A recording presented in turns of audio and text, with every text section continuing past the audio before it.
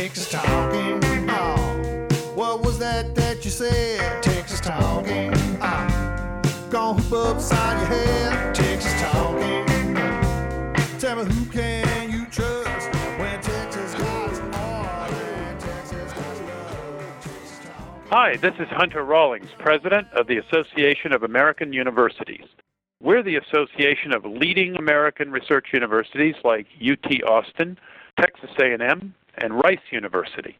Welcome to the Texas Tribune TribCast. Thank you, and you'll notice that this is not the voice of Reeve Hamilton. I'm Ross Ramsey, and with me is our editor-in-chief and CEO and the guy in the corner office, Evan Smith. Hey, Reeve. The guy in the next office, our editor, Emily Ramshaw. Wait, I'm not a guy. You're those guys. So, you're one of those guys. Those people in the glass office. Can Emily have it all? I can. She can. Emily can have it all. Evan, I'd like a raise. And a Talk normal to person. Robert Draper will be happy to we provide also you have a with normal raise. person with us, Aman Bathija. Normal person means I don't have an office. Wow. Oh, zing. It means you have It means you have a life. That intro leads us nicely no. into For the moment. I'm not sure he has a life. You don't think so? No, he works for us. Ooh, I want- good one. I want Reeve back all of a sudden. Yeah. That I intro don't. leads us nicely Words that into in 4.5 our years have never been uttered. first subject, which is UT. Cigarroa is leaving. Evan Smith will explain. Well, I don't know that I have anything to explain. Evan Smith wrote the story. had to write- Evan Smith wrote a story. You got I a was byline. making mashed It's- potatoes, yeah. and I said to Julia, put the spoon down. I'm giving you the spoon. Here it is. I'm going to write this story. I mean, this literally happened This is true. Sunday night. It's literally what happened. The Chancellor of the University of Texas System, Francisco Cigarroa, who's been in the job since January of 2009, so basically 5 years, made the decision apparently without a whole lot of advance warning. At least many of us out in the world who think there are no secrets anymore did not know this was coming. Let's credit Ralph Harwitz of the American Statesman, who broke the story first. That sources had told the Statesman that the following day, at a Monday press conference, Chancellor Cigarroa was going to announce his intention to step down from that job, return to medicine, the practice of medicine. He's a famous pediatric transplant surgeon. He formerly was the president of the University of Texas Health Science Center of San Antonio. He is going back to that institution. He was president or head of pediatrics I there? believe he was the president of that institution. Am I mistaken? He was there. I thought he was president. Yeah, Well, okay. you may be correct about that. But in any case, he was there. Right. He is coming back to that institution to head the pediatric transplant. He was the president for almost 9 years at the UT Health Science Center at San Antonio. According to Evan Smith's story, right? Correct. Actually, to Alexa Ura's story. To Much Alexa more Ura's detailed story. than Evan's. I wouldn't trust me. All right. She's an actual reporter. I we just go. make mashed potatoes. So she, in any case, Cigarroa is going Sounds back like what to we head do here on a daily on a basis. daily basis, Yeah. exactly. He's going back to head the pediatric surgical team there. And, let's say, number one, 5 years in the job of chancellor of any university system, and particularly of late this one. Well, what is that in dog years? I mean, these regents have been sitting on these Jeez. guys. Well, I think if you're the chancellor of a university system, and especially of this university system, and especially of this university system lately, this is a job that has an enormous it takes a lot of road miles, Right. to get this done. It sounded like a terrible job of late. I mean, you go from being a pediatric transplant surgeon to a place where it's all politics all the time. And you're having to push against the regents and the Regents system on one administration hand, on the one hand, the and the governor. universities, and specifically UT Austin, and specifically Bill Powers, and the governor, and you're kind of the guy in the middle. It's weird when you go do transplants on kids to relax. Yeah, I know. Seriously. Get away from Yeah, your job. Yeah, I need a break from my job. He does it like every month, right? He goes I and think does I'll some open up a surgeries, kid, right? Right. What is the recruiting pitch you give to someone to replace him? Well, lately, Well, this is a problem, actually, I mean, because right, who wants- you come in and you say, who's your boss going to be? And it's like you go, being, well, it's like Chris Christie is looking for a new chief of staff. I'm sure there's a long line around the block for that job. Look, the I issue couldn't get to here- the interview. I was in traffic, Right. right? That's easy. the issue here is I think, so let's accept that Cigarroa did a very difficult job to the best of his ability. Fine. Next paragraph. What actually happened? Right. He says, and the official story is, it was time. Opportunity to go back to UT Health Science Center and to do this job came up. The window to take that job was closing, so I took it. But, of course, there will always be suspicions that there's another story. Yes, there was a lot of eye rolling in this room. Right. Did you hear that? Yeah. Right. And the thing is, he very publicly did not fire Bill Powers or recommend the firing of Bill Powers at the last opportunity for such an act to be perpetrated. And one imagines if one or more of the anti-Powers regents decided after he made the decision that Powers should not go, that he, Cigarroa, should go. I think that more than one imagines that. I think I've been hearing that a lot from people who think that this. I think it was December when he did this sort of semi-uncomfortable endorsement of Powers. You're doing a pretty good job here, but I'd watch out for this and this. And it was almost like a public scolding warning. Right? Yeah, it was an endorsement hidden in a scolding, and then here within 90 days. Cigarroa is gone. Well, and some of the staunchest UT advocates like Senator Judy Zaffirini have basically come out and said as much publicly, which is basically that Cigarroa was pushed, in the aftermath of of refusing to fire Powers. So the story will come out or it won't. My suspicion is it probably will come out in some form what actually happened because we have access to things that might tell us. So how do they hire here? I mean, you've got a lame duck governor. You've got 4 regents. Sometimes plus one, sometimes not, who are railing at the UT Austin administration. That's the issue. Who would want this job at this time? Well, there's who'd want the job. And I suspect that there will be people who will come. I mean, it's a little bit like the coach of the University of Texas football team. Right? There were people who said, well, on the one hand, who would want that job? It's the worst job I always wanted. On the other hand, it's the damn Texas football team. Right. Well, and people keep showing up despite, the new UT Medical School just got some Ray Greenberg from new dean. College of Charleston or somewhere in South Carolina. Oh, you mean the Dell Medical guy. Dell Medical. But I'm talking about also the guy who just came in as Vice Chancellor for Health Services, replacing, what is his name, who was there forever? Ken Shine. I mean, that guy. So big names are still rolling in the door. But I think the other question here, beyond who would want this job, is the political hot potato that this job now becomes in the context of a governor's race. Right. Chancellor Cigarroa stayed for 5 years. So let's assume that the regents under Rick Perry and at Rick Perry's direction, with Rick Perry's blessing, pick a Perry-esque chancellor. And that person stays 5 years, like Cigarroa. That person's tenure as chancellor extends beyond the first term of the next governor, Governor Abbott or Governor Davis. Many people in the UT orbit believed that the quickest route back to kumbaya in the relationship between the system and the university was to hold on to the side of the vehicle until Perry was out and Abbott or Davis was in. Get a new chancellor. And/or presumably a new president UT, and then everybody goes off together, kind of arm in arm down the path. Now, you have the possibility, if not the likelihood, if not the damn certainty, of a choice that will be viewed as political in the Rick Perry direction, and both Abbott and Davis have no choice but to eat it. Well, what was interesting was Cigarroa got hired and was not Perry's choice. Perry's choice was John Monfort. Right, and he sort of started as the not the political choice. And what's Monfort doing now? Well, was that pre all the regents being sort of so closely aligned with Perry? Well, yeah, James Huffines was, I think, still the chair of the board there, and a number of the pro-Perry regents or Perry allies, the strongest Perry, because everybody is appointed by Perry. So to be clear, the regents bucked Perry in that the regents named this, not the governor. But were the regents at that time as closely aligned with Perry as they are now? I mean, like at this point, would the regents choose someone who wasn't Perry's top choice? They were, but I think the definition of closely aligned with Perry and the environment within higher ed and the relationship between the regents and the governor at that time, a mile from where we are now. Right, exactly. Right. So if I'm Perry, I'm pushing them to, choose somebody fast to my liking. Could you imagine that? I mean, let's just say this That's out exactly loud. Right. Could you imagine that Rick Perry comes up with a candidate of his liking, the sort of candidate who Rick Perry would want in that job? And Alex Cranberg, Brenda Pavich, Wallace Hall, Gene Powell oppose Perry's choice? I mean, you'd have to believe that there would be Perry-associated regents, allies on the board, who would buck Perry.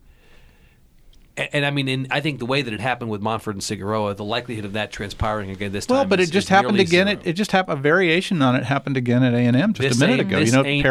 Perry had a favorite for president of the main campus. The regents, all of whom were appointed by Perry, and their chancellor, who was sort of blessed by Perry and named by those regents, went, we're going to go somewhere else. This ain't that. I should know this. Where did Abbott go to college? Vanderbilt, and University of Texas. University of Texas. You know, the joke, Yep. we have a story today by Alexa Ura on the site about Abbott and Perry emerging Right. kind of, hand in hand on the campaign trail. Perry's hosting or helping host a fundraiser. with As Abbott. we in this room all know, even Todd knows this. Was it Vanderbilt?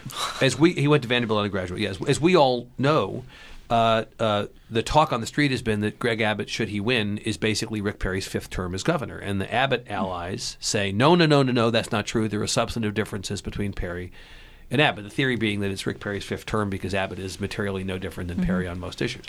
The Abbott allies say, no, there are big differences. And so, okay, what are the big differences? Well, Abbott doesn't hate UT. That's the joke. Right. Well, I mean, I'm asking that seriously. You know, when Perry's out, is that sort of the end of the A&M Love Fest era? You know, is UT suddenly the favorite child?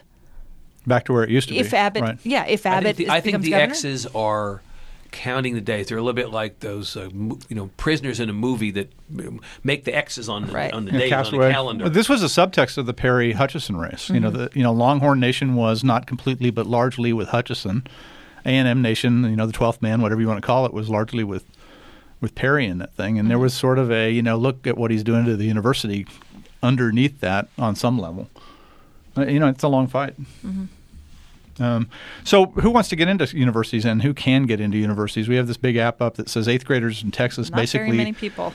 don't get in and don't stay once they're in. It's just over 50% get in, 52 something. I mean, the numbers are really atrocious. So we launched this app in partnership with the Houston Endowment this week that's a look at basically college completion rates. And college includes any kind of post-secondary degree. So that I get the stats right, it's an 8th grade cohort that we look at. So among Texans who started 8th grade in 2001, less than 1 in 5 of them will complete any kind of college degree or certificate within 11 years, which is Within 11 years of 8th grade or within 11 years of 8th grade or within 6 years of graduating from high school, if they even make it that far. So the numbers are, remarkably, they're way worse than that if you're a minority or if you're underprivileged. If you're a minority and you're impoverished, only 9 out of every 100 8th graders get a degree within 11 years. The other fact that I found kind of fascinating is that in every category, every ethnicity, every financial situation, women are leading men by like several percentage points. So more women get more women get their degrees or certificates in Texas right now. I think it's 23% female versus 16% male. Yep. What I thought was fascinating in the app was that gender mattered. Gender matters. Socioeconomic status mattered. If you're a poor kid, white, African American, or Hispanic, you were much less likely. I think it was in all cases, in all three, white, African American, Hispanic, less than 10% of the 8th graders who began in 2001. If you're a poor kid, completion. Yeah, disadvantaged kids trail advantaged kids by almost 20 percentage points, which is humongous. Very significant. Right. Region matters. There were 20 regions in Texas that we looked at, and in 12 of the regions, the completion rates were above the statewide. Urban regions rate. were less likely to be. But so in 8 of them, the completion rate was less than the statewide completion rate, and 2 of the regions that lagged behind the statewide completion rate were the Dallas area region and the San Antonio area region. Right, but the Dallas Very area, significant. if you cracked it, and looked at Collin County, it was higher than normal. But if you looked at Dallas County, it was much lower than normal. What's most fascinating about all of this to me is that we spend so much time, speculating around the politics and the who's in and the who's out at these, big flagship universities in Texas. And you look at the numbers, and as a state, we're not even affecting the people who actually, need to be part of this conversation. I mean, there is virtually nobody going to college. Yeah. Or getting any kind of certificate and degree. So we should point out there's a couple of holes in this and that are sort of baked into the cake here that we pointed out in the story and we point out in the app. It doesn't include graduations from colleges outside of Texas where the kids don't come back to Texas. Correct. They basically fall off the map. Correct. If the kids come back to the state, they're counted. But if they stay out of state, if they never come back to Texas, Texas has sort of no way to know where they ended up. Right. And there's a couple of other holes. It also doesn't account for kids who go into the military, or there are certain kinds of sort of technical apprenticeship programs that aren't counted, but community colleges counted, associate's degrees and other kinds of professional certificates are counted in this. So, aside from losing the kids who move away and never return, I think these numbers are probably the best look yet at at college and completion and certificates in Texas. And one of the minor frustrations of this was that you don't have this data. Nobody has this data that we know of for other states, so it's hard to get a comparative. But It does get around some of the dropout conversations. There's this big argument about whether the dropout rate is this or that. And there's 11 or 12 numbers out there. Right. But this sort of gets past all of that. And didn't someone in the story say that they weren't sure of the other states' data, but they do know we're behind California? Right. Yes. Yep. Look, this is a state this can't be good. I mean, it's not. It can't be good. This is a state that has been talking about closing the gaps. That's in fact the phrase that is associated with the effort, closing the gap, to try to get non-white kids up to the level of white kids in terms of the completion not even rates. white kids are doing well. No, but you'd rather be a rich white woman than a poor black man or a poor black Hispanic, based on the completion rate. I mean, poor Hispanic man. Poor Hispanic man. Right. Evan Smith, ladies and gentlemen. I'm just thinking about mashed potatoes. Because, honestly, there are categories along the way where you think, okay, this is a much better situation to be in, but even that situation is not ideal. It means that we have, as a state, an enormous amount of work cut out for us at a time when we're dedicating fewer and fewer dollars to funding of higher ed. Now, it may take more than 6 years for some people to complete college if they're doing it part-time, if they're working at the same time. So, this is an 11-year look. But 6 years is a long freaking time. I mean, some Not folks, necessarily. Yeah, some folks might God. argue that the I'll argument. grant you that the old 4-year graduation or completion rate is outmoded. I kind of think 6 years is like Part of the argument here. I mean, everyone is Wooderson and Dazed and Confused. One of the quick arguments here is that if you're more affluent, you have the money not to have to work your way through school and have a greater likelihood of getting through in 4 or 5 years than if you have to work your way through school and it takes 7 or 8. And, you've got you may. Yeah. You may sweat it out, but you've got to hold a job while you're getting college. What if you're an 18-year-old single mom with 2 kids? Okay, but I think that what that does though is that actually highlights the challenge for this state, right? In making certain that there are adequate resources provided to people in those situations, so that because the best thing for everybody's sake is to get people in and get them out. Diana Natalicio, the president of UTEP, has been talking for years about the disparity among kids who go to college. Whether it's 4-year, 2-year, what have you. Some get on the express train, some get on the local train. We shouldn't be talking about the speed. We should be talking about the destination. Ultimately, what matters is that they get off the train eventually. Well, it's in everybody's interest for that train to be more of an express train than a local train, simply because kids who get in and out of school, get into the workforce, they begin to make money. Well, it's also cheaper to get in and out fast. Cheaper to get in and out faster, and also it frees up slots. Right. We hear all the time about how, especially at some of these big university campuses, access to admissions slots on those campuses has been made harder and harder over time. 10% rule has been an element of that, 6.5 now, but not only. The more kids who get in and out, the more slots there are for kids who want to get in. It's a big honking problem. And I think the point that you made was really interesting about public ed's got its own problem with completion.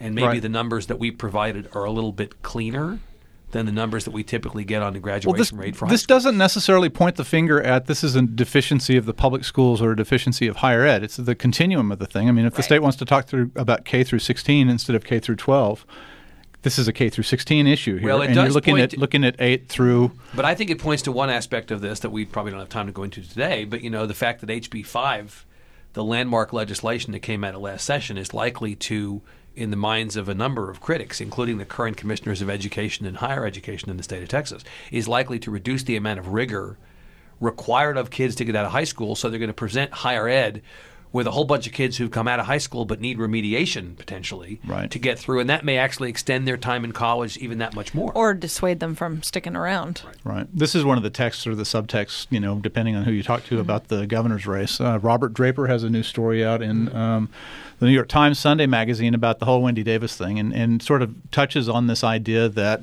she, on paper wants to be talking about education and instead is talking about biography and all of these kinds of things. Where's the governor's race now? And what do you think of this Draper thing? I thought the Draper story was it was great and had a lot of details that hadn't come out in a long time. It's particularly just her background. Wayne Slater's story got all this attention for, whether how it presented her upbringing and her raising her kids and getting a college degree. Draper's story just almost because he had more room, he really gave it a much more even look. Mm-hmm. And one of the things that struck me was the job that she had. Is it Safeco title? Safeco, yes. Yeah. It was when she was a city councilwoman. She was known in Fort Worth as a title attorney with this company, and it was her husband's company. And Draper quoted someone at the company who said that it was basically just a title. She didn't work at all. He did quote, that was an unnamed source, right? Some like former employee or current Safeco employee who said it was like an in-name only thing and that she wasn't actually working there. And we don't know if he actually gave Wendy Davis a chance to respond to that.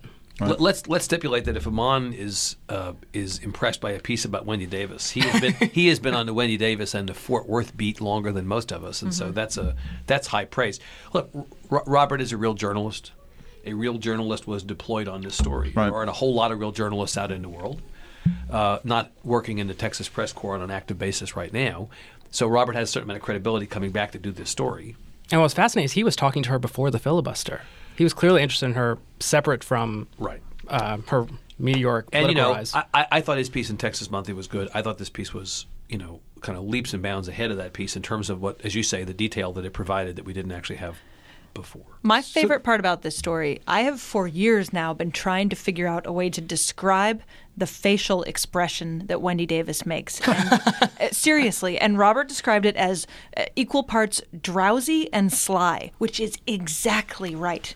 I mean, for anyone who's ever had I'm sorry, I know this is a silly minor point. No, it's not. It's true. But for anybody who's ever had like a long conversation with her, like I have over the years with some of the stories that we've written, that is her in a nutshell. You can't tell if she's about to take a nap on you or if she's thinking some mischievous thought. Well, and I thought that was really well done. And I just wonder if that's going to be more noticeable when she's on the trail with Letitia Van de Putte. Yeah, who right. is I don't know what the opposite of drowsy, but sly is, but she's it. The conversation Ross and I had this morning was, to what degree is the rest of the country as interested in this story as we are here for obvious reasons, and as Robert Well, the New York Times Magazine must think they are. Well, what that says is they believe Wendy Davis is a national figure. Everywhere I travel, people outside of Texas, everywhere I travel, people ask about Wendy Davis.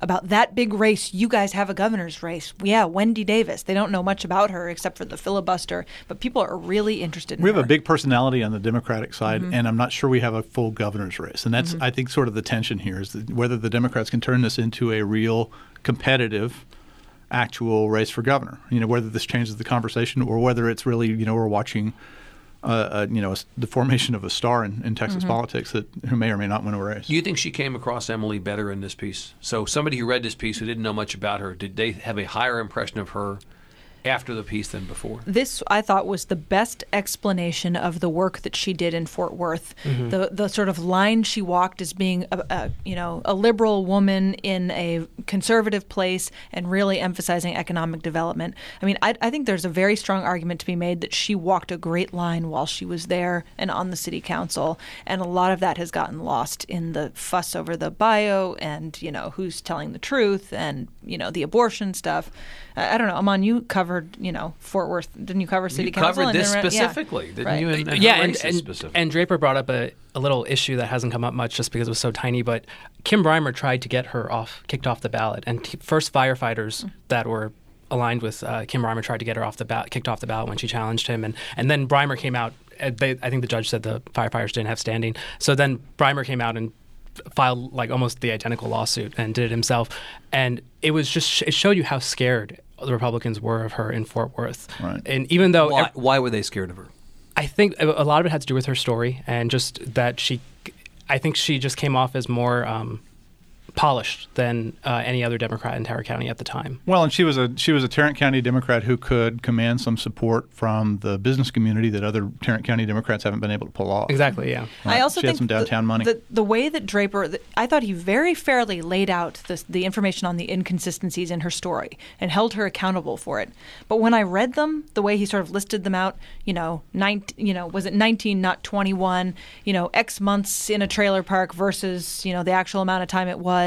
I read those things, straightforward in Draper's piece, and I felt like, okay, really? This is, this is the worst that it is? So this is an interesting question. Does this race proceed on the bio argument, or do we end up with other arguments where we're talking about economic development or education or whatever. And he makes that point. I thought, again, not to blow more smoke up Draper's skirt on this, but I actually thought that he articulated the tension at work in the biography piece of this as well as anybody has, that she wants to be both I'm awesome and special on the one hand and I'm just like you on the other hand. That's the tension in the bio stuff, is that somehow she's exemplary and extraordinary for all the things she's accomplished, but at the same time she's just like the rest of us. And it's hard to really walk that line, speaking of lines walked, and to have that both ways. The one thing I will say, I've been a little slow to embrace the idea that there's been sexism in the coverage of her biography, simply because I believe in these days, if a male candidate, Greg Abbott, had seeming inconsistencies or inaccuracies in his bio, press would be crawling all over him for that.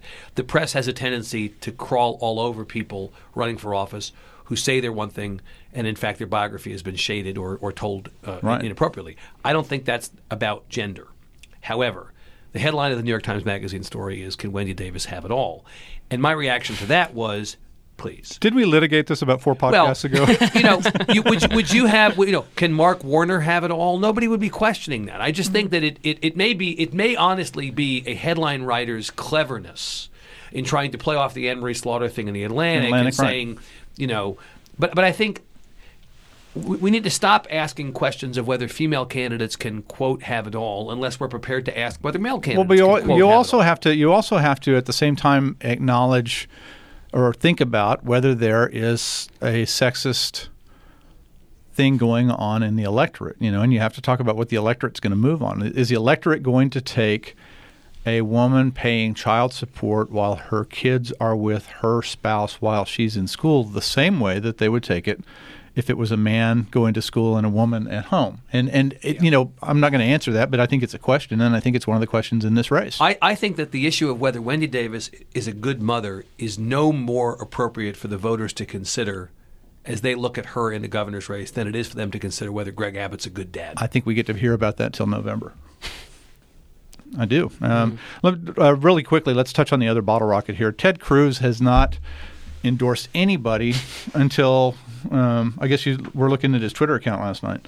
Yeah, last night he endorsed four conservative Republican Texas Supreme Court justices running for re-election: Jeff Boyd, Jeff Brown, Nathan Hecht, and Phil Johnson. And he has refused to endorse John Cornyn. But not so conservative that they don't have challengers. I mean, the irony is all 3 of them have challengers, right? Yeah, I mean, all 4 of them. Tarleton, well, no Republican challengers I've actually seen. Yeah. Robert Tarleton is challenging Nathan Hecht, presumably on the assumption that he's not conservative enough. I think he's on the assumption that he's not Robert Tarleton. Mark Lanier and some other Republican lawyers have put up a slate against these guys. And what's interesting is Cruz, as you say, has been very carefully avoiding actually saying the endorsement word, right? He's specifically against Cornyn. He said very nice things about Katrina Pearson, who's running against Pete Sessions, and Ken Paxton, who's running for AG, and both of them are now using those words in advertisements. And Paxton's turned it into an ad, and I don't see how anybody could come away from Paxton's ad saying anything except that Ted Cruz endorsed the heck out of that guy. And Cruz did say some nice stuff about Cornyn at an event in January after Cornyn introduced him at some GOP thing, and I've seen the quote, and it's nice, but it's just not quite as. He mixes a pretty good martini. Yeah, it's just not as enthusiastic as it has been for Pearson or Paxton. So is there a ticket emerging here? I mean, is there sort of a Cruz ticket? Sure, there is. I think there's a Cruz ticket. I think the Cruz ticket is something like Hager, Christian for Railroad Commission. Although he hasn't said anything about those two. But I'm thinking if you're looking at the various slices of this, my suspicion is Paxton, Patrick, Hager, Christian, Sid Miller. I mean, that would be my assumption, is that he's bats right, throws right, right.